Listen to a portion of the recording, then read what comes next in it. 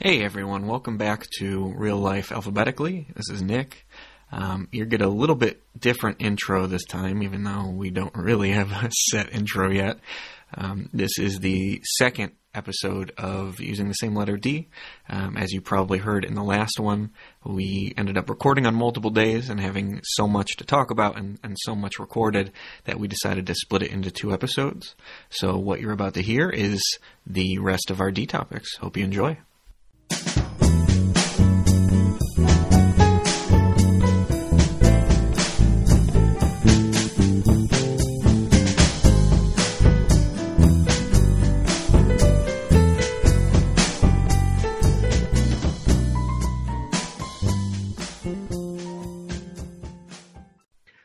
I thought about talking about death and fearing death or not fearing death and what death means to you and experience with death.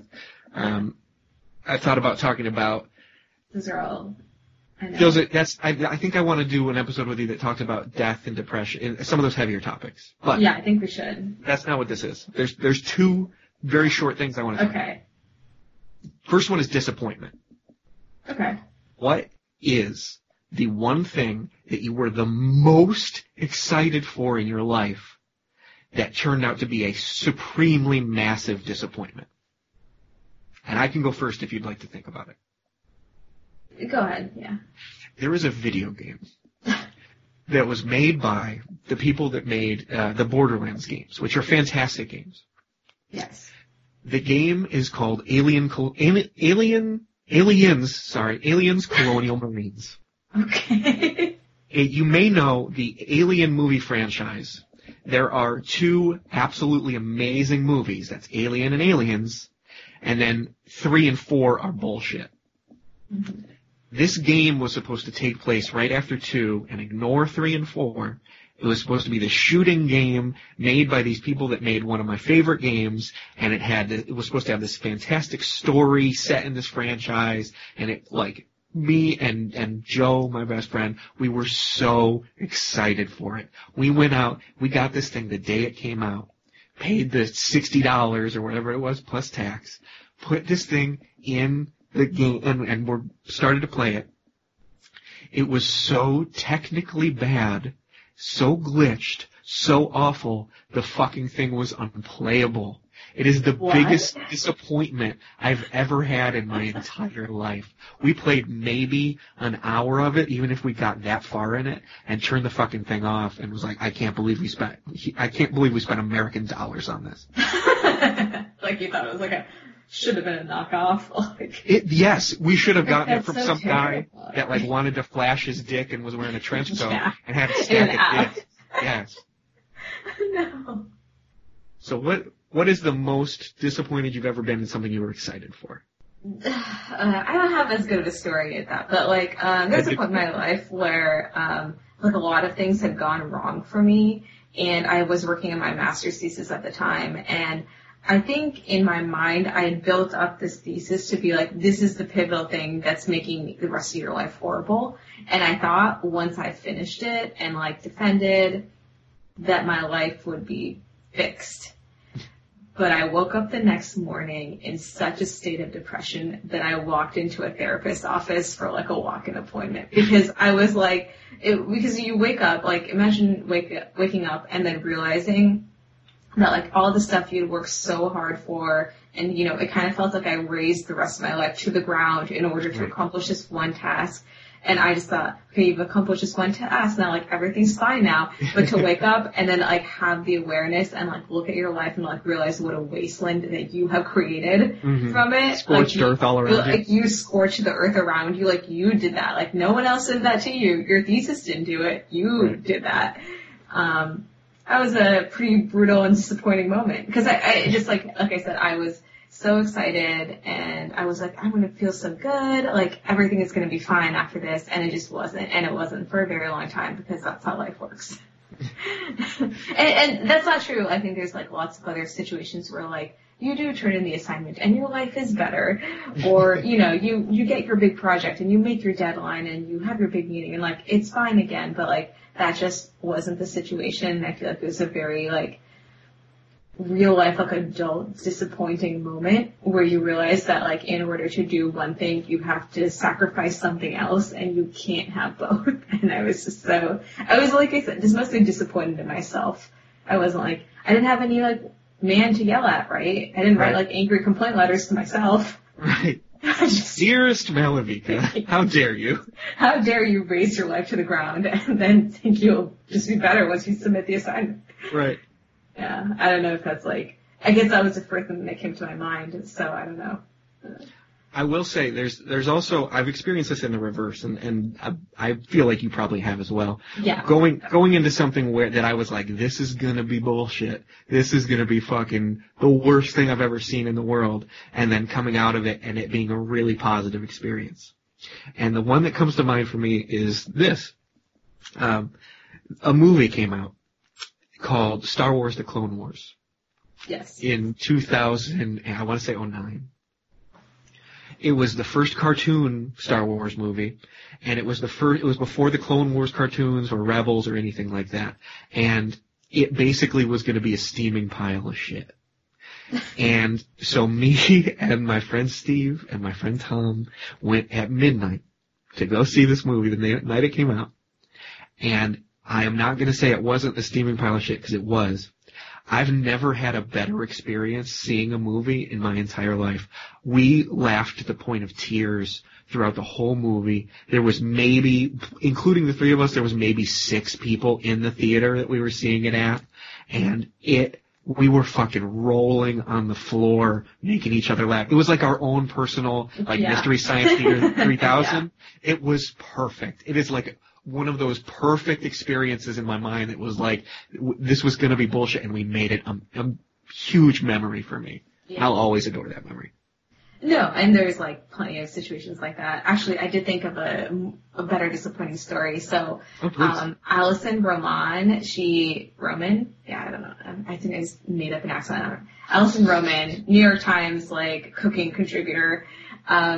So she had this like chocolate chip shortbread cookie that like, supposedly broke the internet, and everyone was posting about how amazing it was. And I was like, okay, like, I gotta try it. Like, the new, and like, people I like knew didn't enjoy baking were baking this cookie and like blah, blah, blah. I was like, oh, I'm sure it's like great or like decent. And I made it and it was horrible. It was like a terrible cookie, and I was so angry. And I remember you texting me. Yeah, I was just so pissed off about this. Like, I was like, I can't believe I like wasted butter and sugar on this like piece of shit. And like, to be fair, I was also following it up after I had made a Dory Greenspan recipe, and Dory Greenspan is an amazing recipe writer, an amazing chef and baker especially.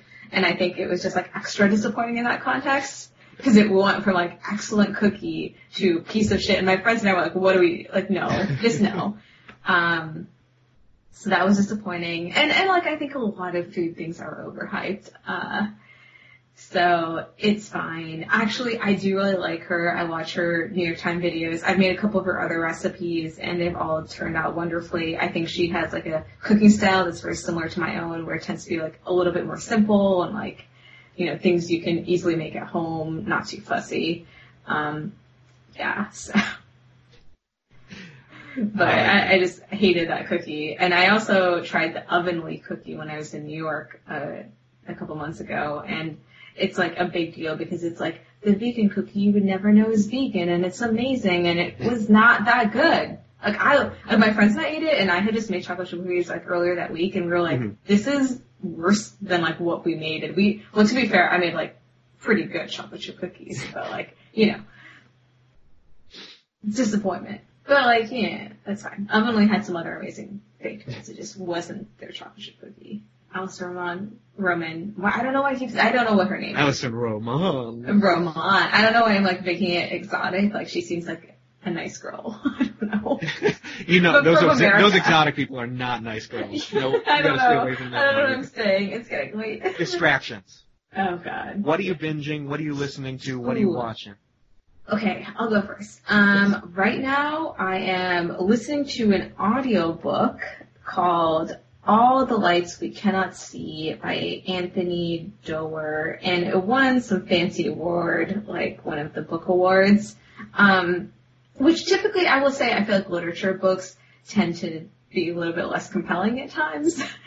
But this one has been really good so far. It's about, it takes place like around World War II, and I don't really totally know what's happening yet, but right now, one of the characters is a girl who's blind, and she lives in Paris when it's being invaded, so her and her father are on the run, and then also follows a boy from a German mining town who is an orphan, so basically he's like fated to go work in the mines, but he's like very bright and intelligent and dreams of being an engineer, and so he sees kind of joining Hitler's whole, regime as a way up. To get out, yeah. Yeah, to get out of that. But I'm really enjoying it, like I said. I'm gonna look up what. So that's what I've been doing. It's an audiobook, and I've been doing embroidery today while listening to it. Which is like a super soothing activity. And yeah, I don't think, I haven't tried any new podcasts, but I'm actively lining a few up that I want to do because, yeah. I hear there's this really great one called Real Life Alphabetically that I know. occasionally puts episodes out. Now, are you someone, do you spend a lot of time binging? Are you listening to something while you're doing something else? What's your style for that, for some context? I don't binge quite as heavily. I don't know how to explain it. I don't have I am not typically much of a binger. I used to binge more, but now I feel like it just leaves me in depression. So I actively don't try to binge. I actively stop myself. And then the other thing is there's very few things that capture my attention that make me want to binge. Not in a bad way. I just finished Castlevania season 3. Great show, but we watched 1 to 2 episodes a day. Right. They're 20 minutes long. Right. You're very much a piecemeal, grab a pinch here, grab a pinch there, until you get through the whole thing. It drives people crazy who watch movies or TV shows because I stand up every 20 minutes. I'm like, oh, I'm just gonna pause this and take a walk. And they're like, what are you doing? Sit back down. I think there's some things where you're getting a worse sensation of it though because of how you consume media sometimes. And you and I have talked about this. There's some books and podcasts and videos and all that where if you're going to do it, you need to set out an hour or two to really get the full focus of it. So I think that's interesting to note that, you kind of take a pinch here, 20 minutes here, 20 minutes there, and see what happens. Yeah, I think it's a little bit easier. So with audiobooks, I can put in headphones and walk places and do other things. I think so I think it's harder with TV shows because I feel like after a while, after an hour or two, I'm I should be doing other things. So if it's something I can multitask in, doing the embroidery allows me to listen to my audiobook more because I can't sit still for that long without having something with my hands or but the embroidery doesn't require the kind of mental energy that writing emails and listening to an audiobook, it would be impossible for me because it's too much of the same type of energy, the focus you need. Mm-hmm.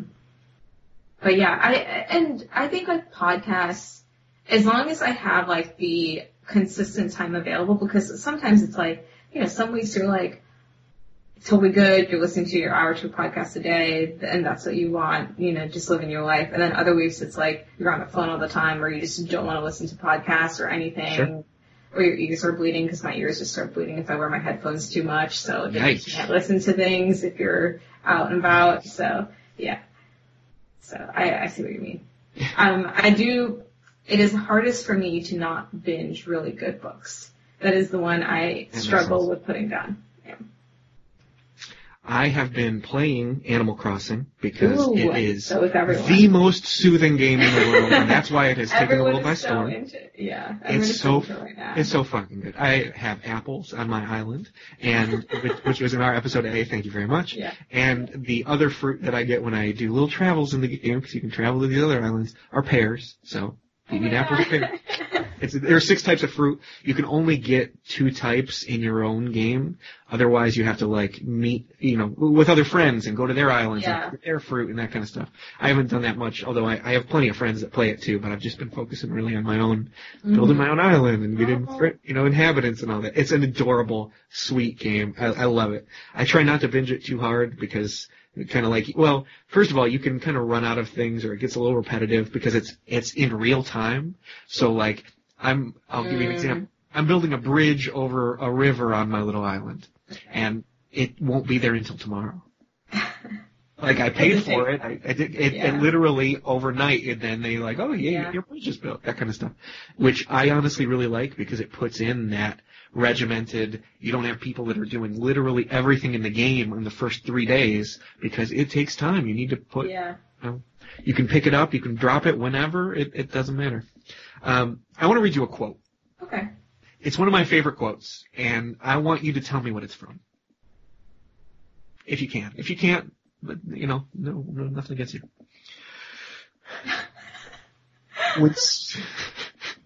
All right then. Stop. Wow. Stop. Throw some shade. I'm gonna throw some shade. No, this is a no shade zone. When someone leaves your life, those exits are not made equal. Some are beautiful and poetic and satisfying. Others are abrupt and unfair. But most are just unremarkable, unintentional, clumsy. That's one of my favorite quotes. Do you know who wrote that? I don't. I want Griffin McElroy wrote that. That motherfucker. So, the way that I binge things and the way I distract myself is I generally have two things going at once. Yes, I'm playing Animal Crossing or I'm watching a video or something, but I also have a podcast going or I also have music going. And I want to say I have binged 2 podcasts over the last month, and I desperately need to talk about one of them or I'll die. God. Yeah. The first one I listened to was called Wonderful. I did a... I don't remember. It's interesting because you actually recommended this podcast to me and then didn't listen to it. I listened to it. I listened to the 125 episodes of it. It's just Griffin McElroy, who's a podcaster that does mostly podcasts with his brothers that I love. I saw them live. We both saw them live in 2019. Yeah. He does with his wife. And it's all about just them talking about topics that they think are, quote unquote, wonderful. And it's introduced me to new music. It's introduced me to new authors. Yeah. His wife has a master's in poetry. She brings, Rachel's Poetry Corner is one of my favorite things ever. I do really enjoy, the kind of range of topics they go over. And then Griffin will be like, Animal Crossing. And then he'll go into a 15-minute, thing about why Animal Crossing is amazing right after his wife talks about, this incredible poem or this band or whatever. Did you watch his live stream? Which one? His Animal Crossing live stream? Yeah. I've watched all. I think there's 2 or 3. There's 2 or 3. Yeah. The one was you better. I was like family live streams. You better believe it. Stories from my gaffer with their father, Clint. It's amazing. But I want to talk. The one I want to spend a minute talking about is the Adventure Zone. That quote that I read, and there's many others, are from the first storyline or the first arc of the Adventure Zone, which is Griffin McElroy, his 2 brothers, and their father playing Dungeons and Dragons, which sounds awful. That sounds like the worst, nerdiest fucking podcast you could ever listen to. And I have no other way to describe it other than the 69 episodes, nice, that make up that first arc of what's called the Balance arc. Is end-to-end my favorite piece of media that's ever been made. Mm-hmm. I binged this is the 4th time that I've listened through and each episode's like an hour to an hour and a half. Like it's deep, and there's a lot going on. There's a lot of goofs, a lot of laughs. It makes me cry every single time. This time was no different. I actually wrote a post on Reddit of my appreciation for it because there was stuff I just needed to get out about how much I love this. I'm not going to go that deep into it here, other than to say, if you're looking for something to listen to and you have, some nerdy interests or you like sci-fi fantasy, that kind of stuff, give the Adventure Zone a try. It's not for everyone. I know that. They know that. It's a pretty niche kind of thing, but it's incredibly special, and it's something that I don't know how it impacts me as much as it does. To be 100% honest with you, I can just hear a certain quote from it, like the one that I read, or a couple of others, and not only do I get goosebumps, I get teary-eyed. It's so emotionally impactful by the end of it. And it's the way they weave these stories and everything. It is definitely something you need to sink some real time into. Like it's probably 2 hours a listen just to get what's going on, honestly. But, it's so worth it. Yeah, I listened to the first arc of The Adventure Zone, and I enjoyed it. I think their humor, I don't know, I think as long as you enjoy some element of sci-fi fantasy and absurdity, like you would enjoy it. I don't think you necessarily need to know anything about Dungeons and Dragons. I have never played Dungeons and Dragons. Yeah. Not that I wouldn't. I would actually love to. Yeah. I always wanted to as a kid, but nobody ever wanted to with me. But I have never played it once in my life, and to me it was still one of the most interesting things I've ever listened to. Yeah, and I enjoyed it. I thought they were so creative. I think my problem is at that time I wasn't consistently listening to podcasts because it was just my life, so it was hard to follow. But I did finish the first arc, and this is a good story. So I sometimes get in these, like why I listen to The Adventure Zone is, I think you had recommended it to me, and I was like, oh, and I looked it up and I was like, okay, like fictional, Dungeons and Dragons, fantasy. And so at the time, like, I was like, I feel like my boyfriend he's not like engaging in fiction as much. And I feel like fiction is a very like important thing to me because I think it allows you to process emotions and it just gives you like a different kind of emotional experience. And so I told my boyfriend that we should listen to this podcast together because we did long distance, we do long distance, and he had to walk every day to work that was like 15, 20 minutes each way. And so he's like, yeah, it's fine. And so he ended up listening to like the first like 60 or 70 episodes and like really enjoying it. And I just like never listened to it. It's like kind of how that ended up. But it was a good trap. Yeah. But like, yeah. It worked for him. It worked for him. So he really enjoyed it as well. I don't know if I've ever asked him if it made him feel like really emotional, but he seemed to really enjoy it and like appreciate a lot of the humor, so. Yeah. It certainly hits a lot of things that are kind of close to home for me and how I feel in some of the character elements of it. Yeah. I will also say that this time I listened to it in, I think it was 9 days. Do not do that. Do not be as insane as I am. Don't listen to 69-hour plus long episodes, most of them an hour and a half, in 9 days. I was listening to it while I worked. I was listening to it while I worked out. I was listening to it while I cooked. The only time I wasn't listening to it was the like 5 hours a night that I slept, and if I was watching something like a TV show or something like that. Other than that, it was pretty much all Adventure Zone all the time, which for me was great because I was looking for it. Yeah. But people have some extra time on their hands now, and I don't know. It's worth giving it a shot. I agree. If I was doing like any sort of a little bit more mindless stuff, then I would listen to podcasts or audiobooks. I feel like right now I've been trying to balance it a little bit. So typically, like right now I'm like listening to an audiobook, but then I'm also reading a book. Mm-hmm. So it's kind of nice to switch between them. Very much. Just because I said it, because like sometimes it's like I like listening because I feel like a lot of the stimulation we get is with like the visual input, right? You're always on your computer, your phone, you're reading, like you're looking at things. So it's nice to have the audiobook, especially at night when you're like, oh, I can like lay here and just listen to it if I want to do that. Right. But then sometimes it's like you just don't want to listen to something. I will say to that point, and to give more props to the Adventure Zone, because I will do that for the rest of my life. They have released 2 graphic novels of the first 2 pieces of the Balance arc, both of which are New York Times bestsellers. They are amazing. The third one comes out this year, and I'm very excited for it. And they are working on an animated show for NBC's streaming platform that they're going to try to do, called something dumb like Peacock or some stupid shit. But they are trying to get picked up an actual animated version. I wish it was show. on Netflix. Oh man, people would lose me for a week as I binged it. Yeah. Like I would just be non-contact. I just love it. And it's something that I, want to talk more about with people if I'm being completely honest, because that's how impactful it is to me. Oh yeah, no, I'm totally the person who loves talking about the things they like and are doing. It's a passion of mine in a way that, Dune is up there too. Talk a little bit about your work. Oh, fuck, I knew you were going to say that. I know. All right. So, hello, welcome back. To you, nothing has changed, but it is 3 days later while we're recording this. Yeah, that was my bad. This will be our first, you may have heard Malavika have a heart attack, depending on how I edited it.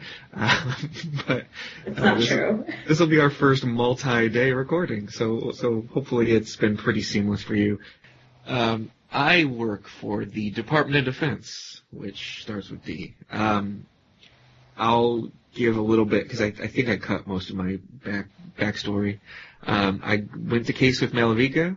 That was, meeting Malavika and our other friends was probably the best thing to come out of going to case. But I did get a degree in economics and political science with a minor in film, because I needed at least something to keep me sane. I ended up probably learning more from the film classes than I did from the two majors combined, but them's the breaks. Out of college was after the financial crisis. It was 2011, and there was, things were starting to pick up a little bit, but all of like the entry level or even mid-level jobs that, I was looking for and I was trying to get, there were people with 10 plus years experience going for those same jobs because they had gotten laid off in 08 or 09, when the crash had happened. Eventually I did get 2 offers. One to work for the IRS, which I eventually took, and one to work for the Department of Defense for an agency called DFAS, or Defense Finance and Accounting Service. There were a couple differences between the two. The IRS one was seasonal, but it paid more. The DFAS one it paid less, but it was full-time temporary, so I wouldn't have any time off during the year, but it could only be for 1 year. And my dad worked for DFAS at the time, and that, I didn't really care to work at the same place my father worked, even though it's in Cleveland alone they have 2,000 plus people, but still, it wasn't really what I was looking for in my life. But everything pointed me towards the IRS. Now, I spent about 5 years at the IRS on the phones in their call center, and it was a lot of things. I could probably do a whole episode just on what it was like doing that, but I learned to talk a lot. I learned what I sound like, and that's why I don't hate hearing my voice, is because I've heard my voice many thousands of times. It was awful. Dealing with the general public in any customer service job is generally awful. This was the IRS customer service, where they're only calling you if either they owe you money that they don't want to pay, or the government owes them a refund, or at least they think they do, and they haven't gotten their check. So it wasn't like I was dealing with people on their best moments. Eventually, I got the opportunity to leave there and go to DFAS as a lead in their call center. It's a weird story. I'm probably going to cut most of this out anyway. It's very uninteresting to me. Eventually, I became a supervisor in their call center. I did that for a year. That's the hardest I've ever worked and the most stressed out I've ever been in my life. That was 2018 for me.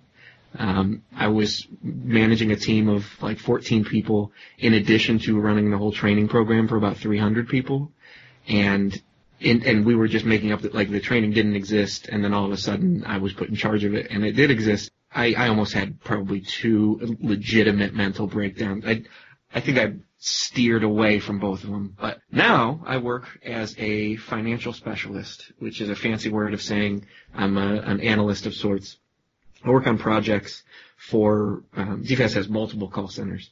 I work on projects around the technology and the phone systems and trying to buy new technologies that'll help, customer service. Or, I'm doing things with artificial intelligence and voice biometrics. We have meetings with Google and Amazon and, those kind of places. I kind of fell ass backwards into a really interesting job that I really enjoy, that I'm actually pretty passionate about. I've been in this job for a year now, and I can't see myself leaving it probably for another year, just because I want to see some of these projects that I'm working on long term actually come to fruition, whether it's actually buying something or them saying we're broke, fuck off. But so yeah, I work for the Defense Finance Accounting Agency, or Defense Finance Accounting Service rather, and that's that. Starts with D. You actually started kind of at the lower level, and then you worked your way up, you were a temporary worker, and then you became a supervisor, and now you're in this kind of more managerial, I don't know, like big picture role comparatively. Yep. And With less responsibility than when I was a supervisor. Isn't that the best? Very clear. I get paid more, and I have a lot less responsibility and a lot less like soul crushing pressure. Interesting. Yeah, it's worked out pretty fucking well for me. Yeah, I have to say though, like, you were talking about like developing training programs and how it was like, it didn't exist one day and you had to like make it up. I'm doing a similar thing right now for medical school curriculum for people who've had their time, because typically medical school, for a certain amount of time, you go to the hospital, but obviously they're restricting the number of people in hospitals and students are not vital. Bottom line, we're not vital. So we're trying to put together this online curriculum, and it was a lot. It was like easily 60 hours in a week of just like shifting files around, copying, pasting, trying to like come up with something that sounds reasonable, like a little bit of infighting, like just because you have an idea and a vision, and they have an idea and a vision, you just want it to be good. And so it's like, do you let this go? Do you stand your ground? I don't know. It's challenging. Respect to you. Well, yeah. I'm sure it's even worse than the government. I didn't have a lot of red tape. It wasn't great just because I was working 40 hours a week doing a job I wasn't getting paid for, so I also had to do my full 40-hour-a-week job simultaneously. Like, you don't take any work home. Well, I did a little bit, actually. But, like, I had to figure out ways to, I don't know, make both jobs happen at the same time, one of which wasn't actually a formal job at all. It was just a responsibility that was given to me. No additional pay, no additional resources. No, our budget was zero. I was given 2 people off of the phones, and it said, create a new hire kind of curriculum for the first 2-3 weeks when they come in. And then we just went from there. And now when I left, when a very, very good friend of mine took over, and it's really even expanded beyond when I was there. It's something I'm really proud of that, they've taken off.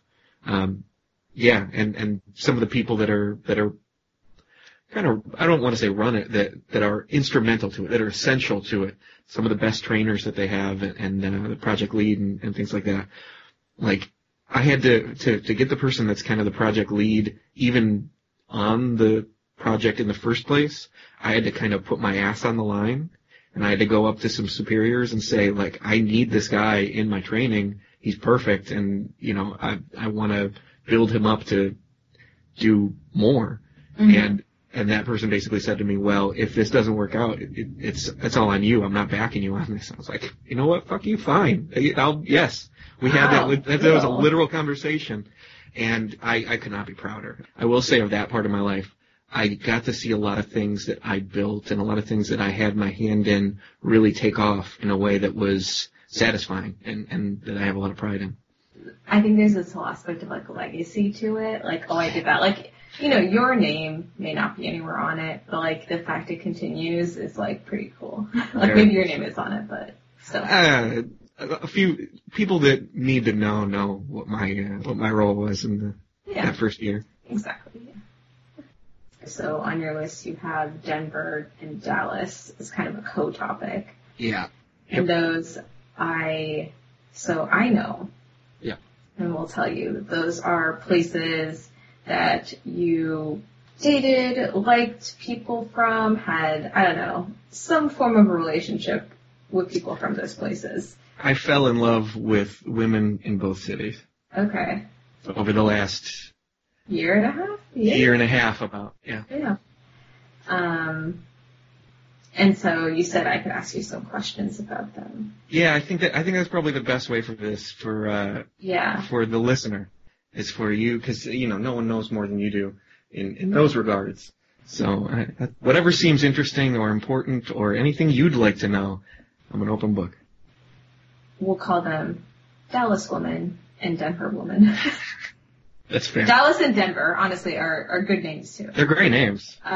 So with Dallas, can you tell me a little bit about like what it was like to be in love with this person? How you kind of like, did you fall in love, or did you wake up and you're like, this is it? Okay.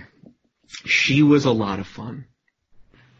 She was very high energy, and exciting and really good looking and funny and smart and kind of dark in a way that, I always vibe with and appreciate in people. She had definitely like a dark comic streak to her, which I was attracted to immediately and immensely.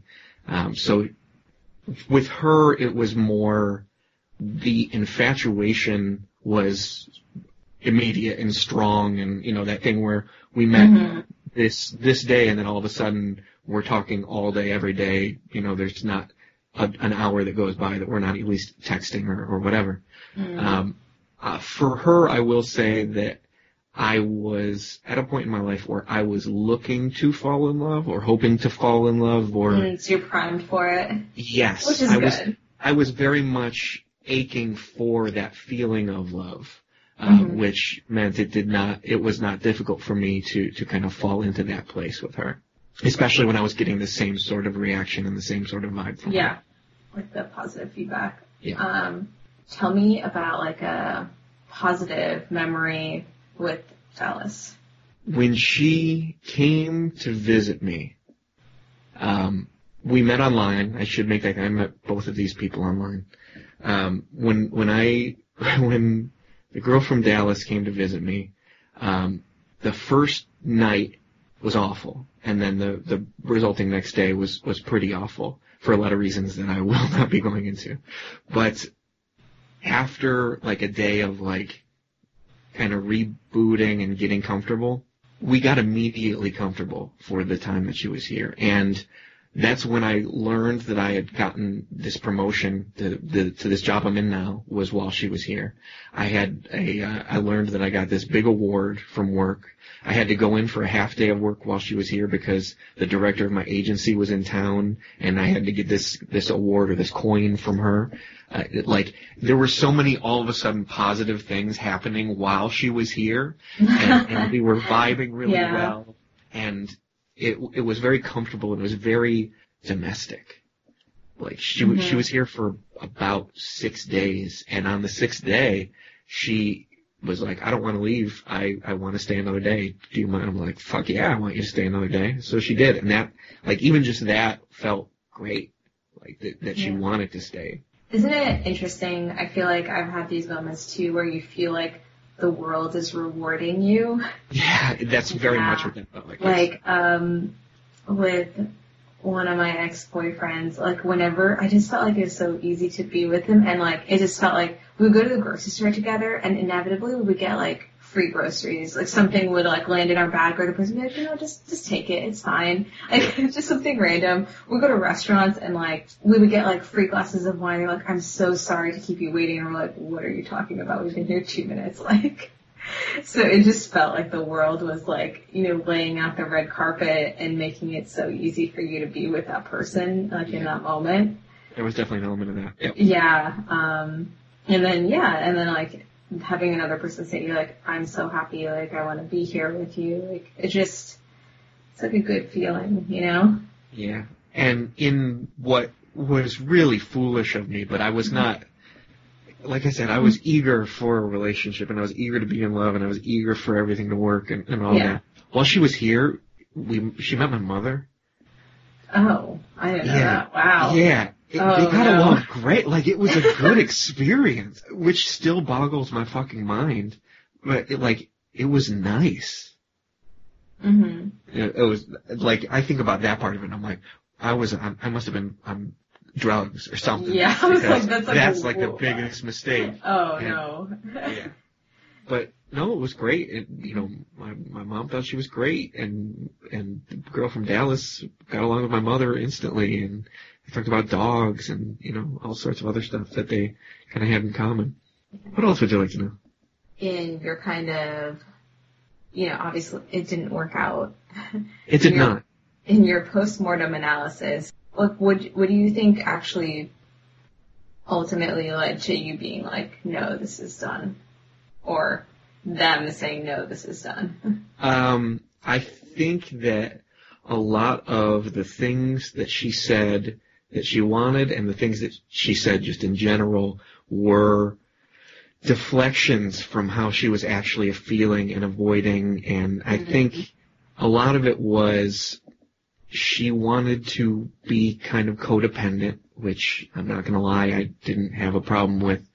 She wanted to feel wanted. She wanted to feel desired and to have somebody close and all of that. I think a lot of it for her was she wasn't mindfully saying things that were incorrect, or she wasn't mindfully lying or anything like that. But I think she just dug in and said, this is what I want and I'm going to have it. And then at a certain point was like, whoa, wait, no, I didn't sign up for any of this. I didn't, this is way too much, too fast, or whatever that part I don't know. But that it wasn't what she actually wanted and wasn't what she was actually looking for. And there were signs along the way. It wasn't a very long relationship that we dated. But there were definitely signs along the way that even now I would notice would be a lot more, red flags.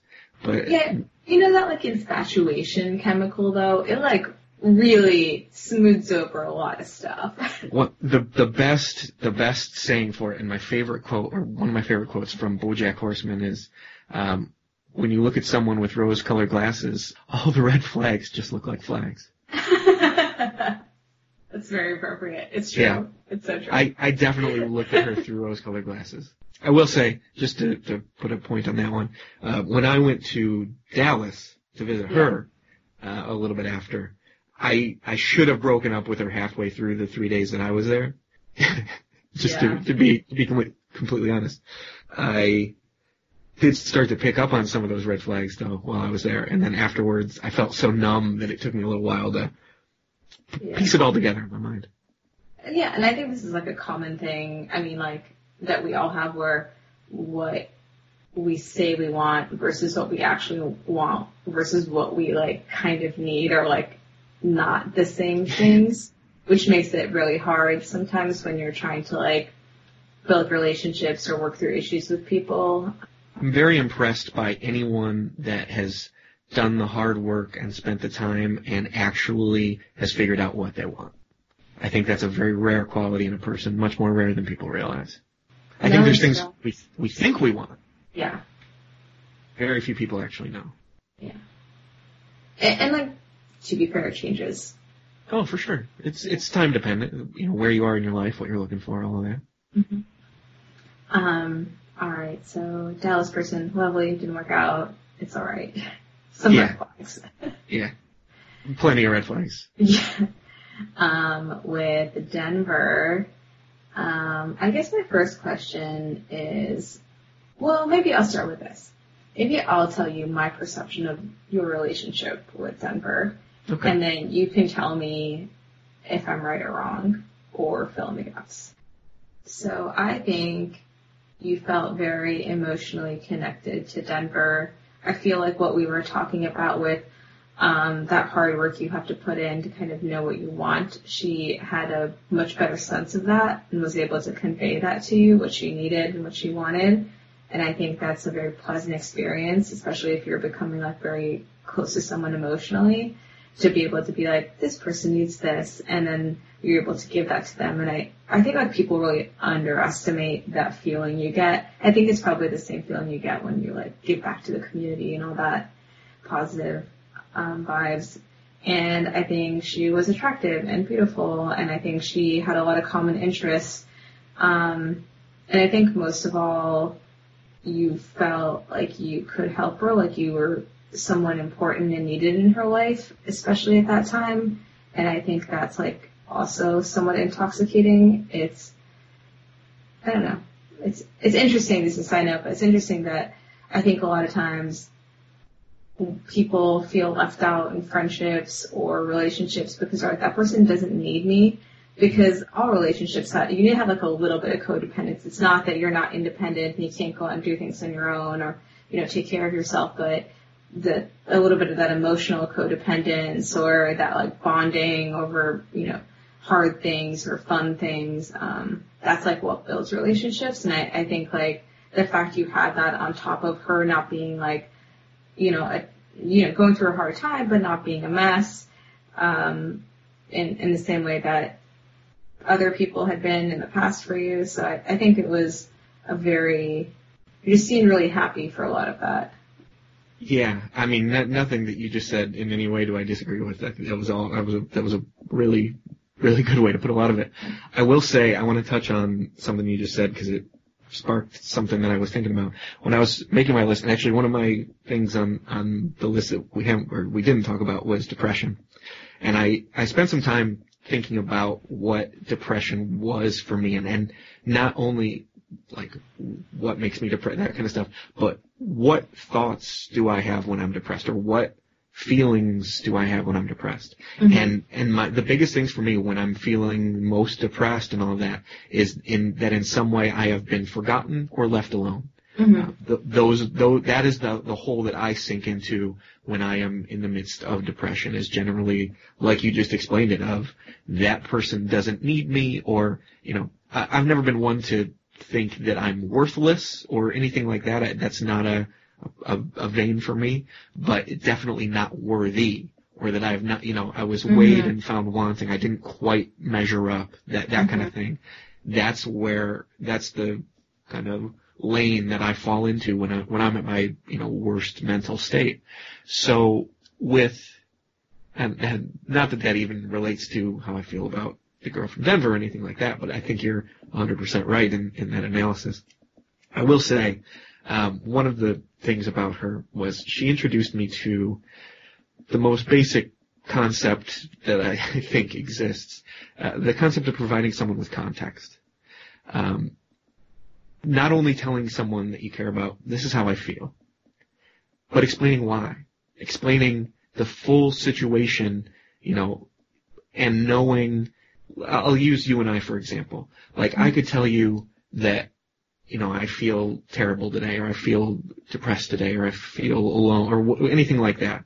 And you and I are close enough. You already have that context of what's going on in my life and, where I am, what I'm doing, that you'll understand that. But for someone that, even if you're together, even if you're dating, even if you're living in the same house, anything like that, it may be such a specific experience or specific feeling that they don't understand why A led to B.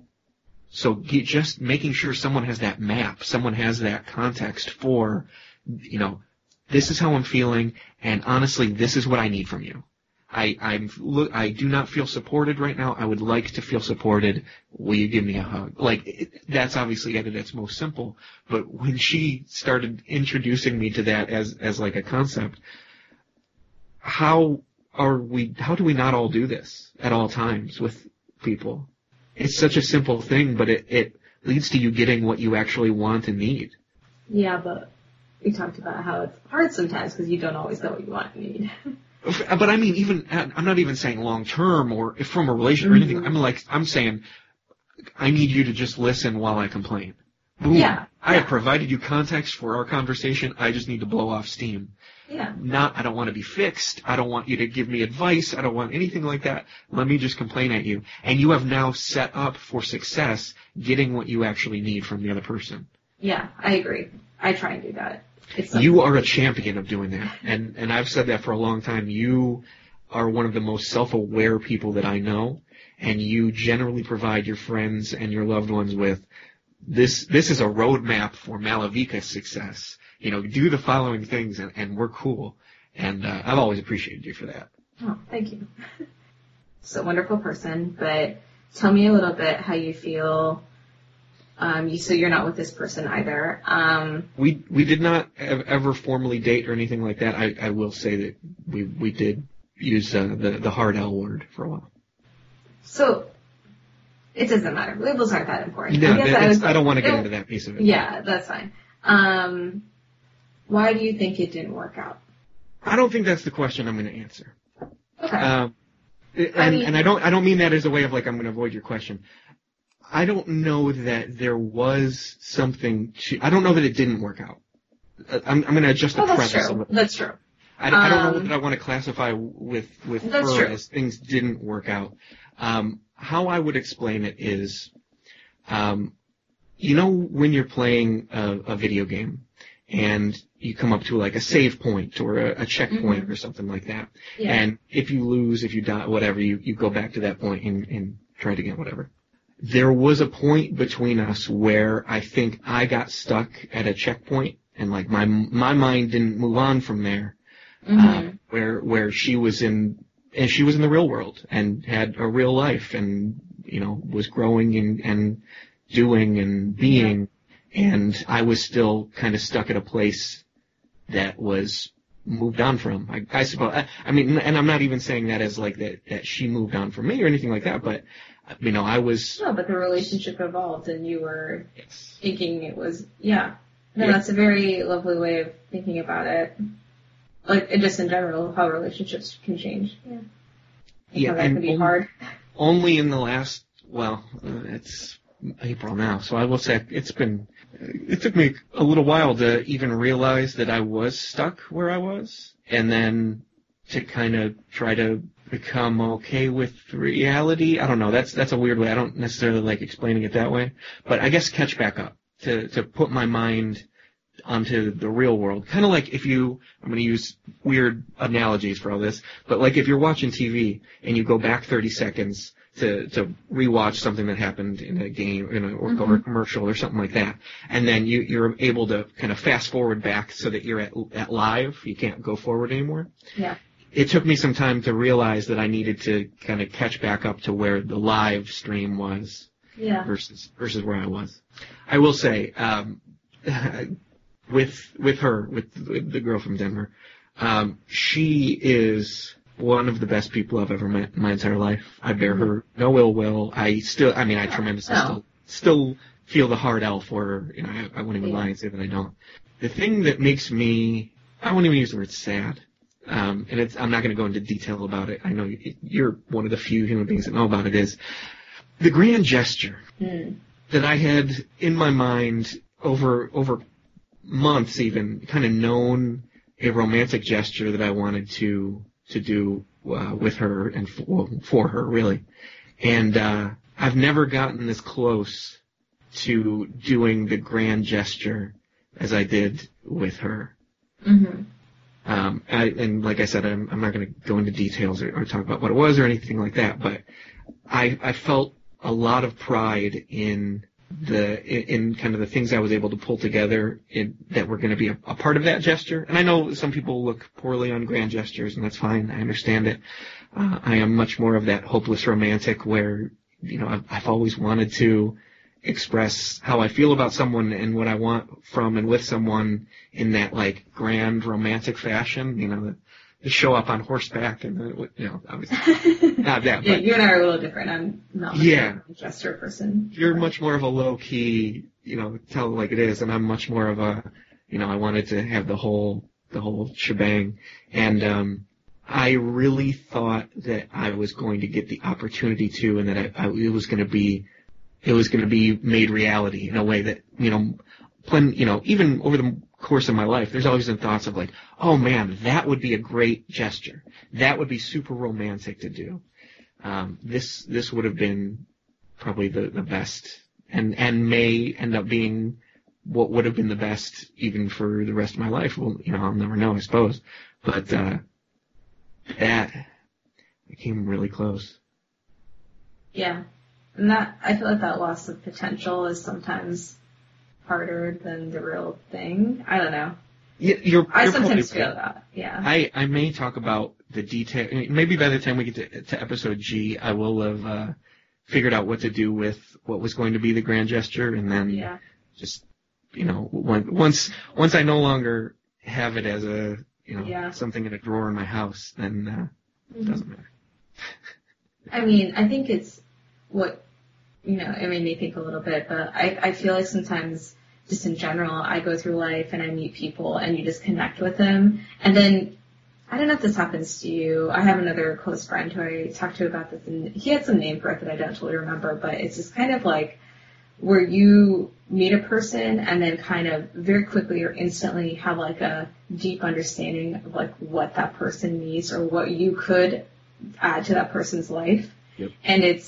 And you have to like make a decision about if you're going to try and be that person or you need to not. And I think oftentimes, like, I've been dating someone for, 6 years now. Like, a lot of times I still do meet people who I'm like, oh, that'd be very interesting. If I was single, I would totally go on a date with you or something. But you have to make that decision for yourself. But I don't know if you've had that experience with other people where you're like, not necessarily even like exceptionally grand gestures, but like, oh, I could make your life so much better by being there for you. Yeah. And then you pick one way or another where you're like, I've had friendships where I'm like, they're lovely people. They're just a bit more maintenance than I can like afford emotionally at the time. So you kind of like back off a little bit.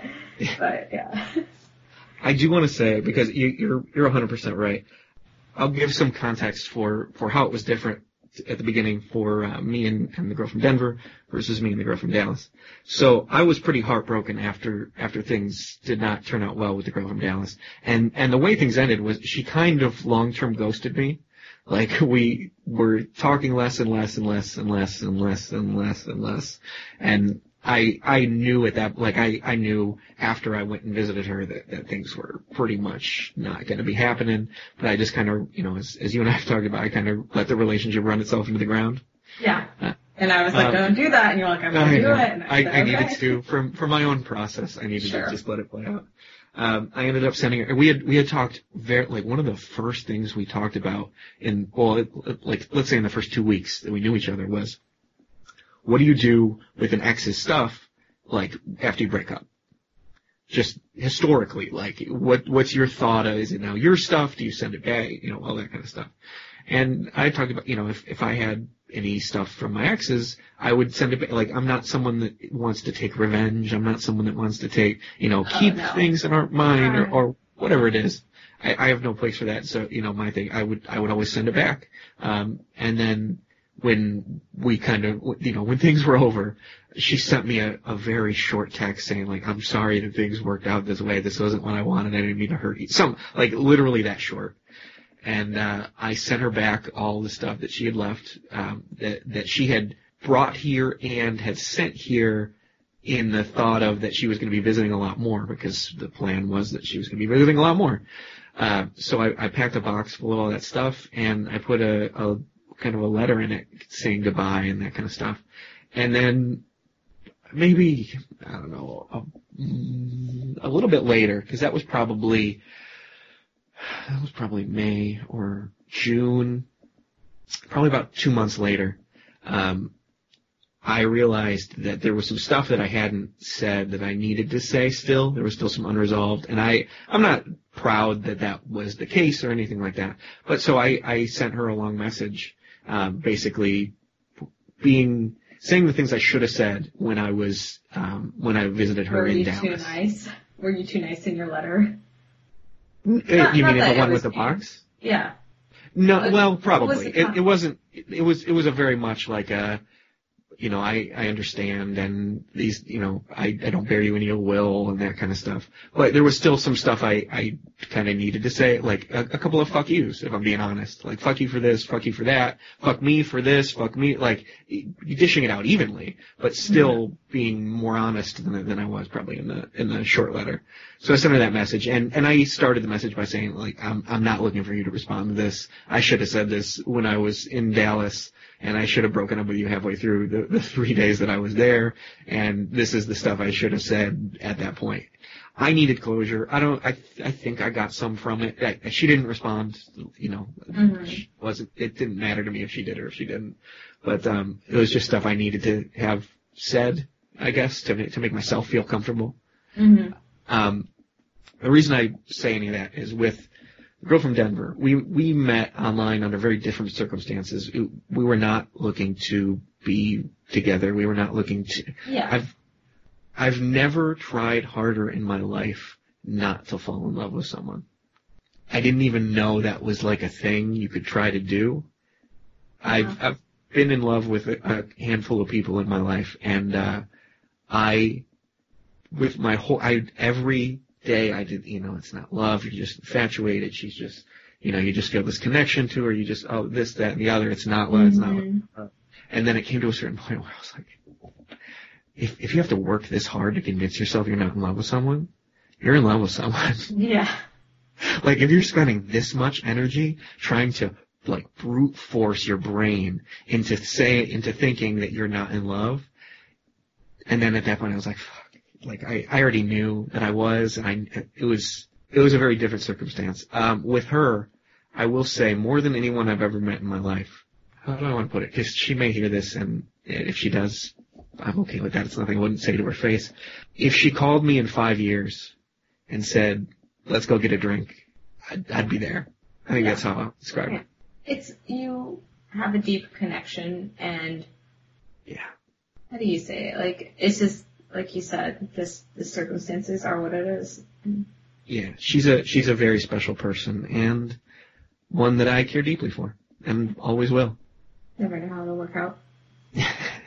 I certainly have not have not been in the business of giving myself hope on that front where she's concerned, because that's like saying, to me, she's like the lottery jackpot.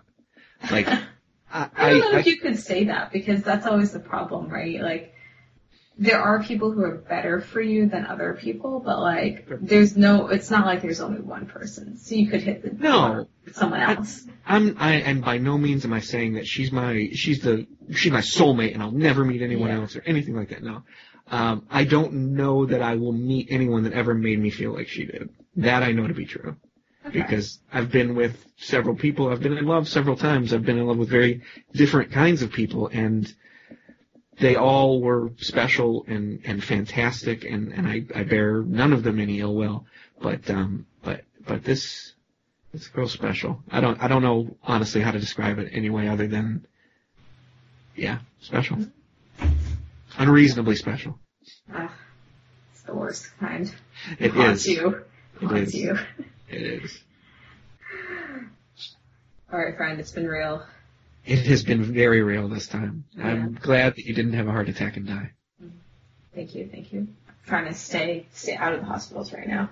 So that's probably for the best. And I want to say to all of you, not only thanks for listening, but you should also try to stay out of the hospitals as much as you can. That is advice from a real doctor. Nearly, almost. Right. And she got it from CNN.com. Well, all right. Thanks for listening, everyone. Please remember, send us your comments, send us your questions, send us if you liked what you heard, if you want to hear more of something or less of something, if you have any questions for us, burning topics that you want us to discuss, send us an email, rlathepodcast@gmail.com. We also have a Twitter account. I am currently the only follower of that Twitter account, so, you can get in on the ground floor on this thing. But that is also RLA the Podcast.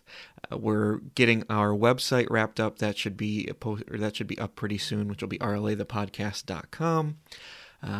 We're going at this thing, but we appreciate you guys coming along on the ride with us, and thanks for listening again.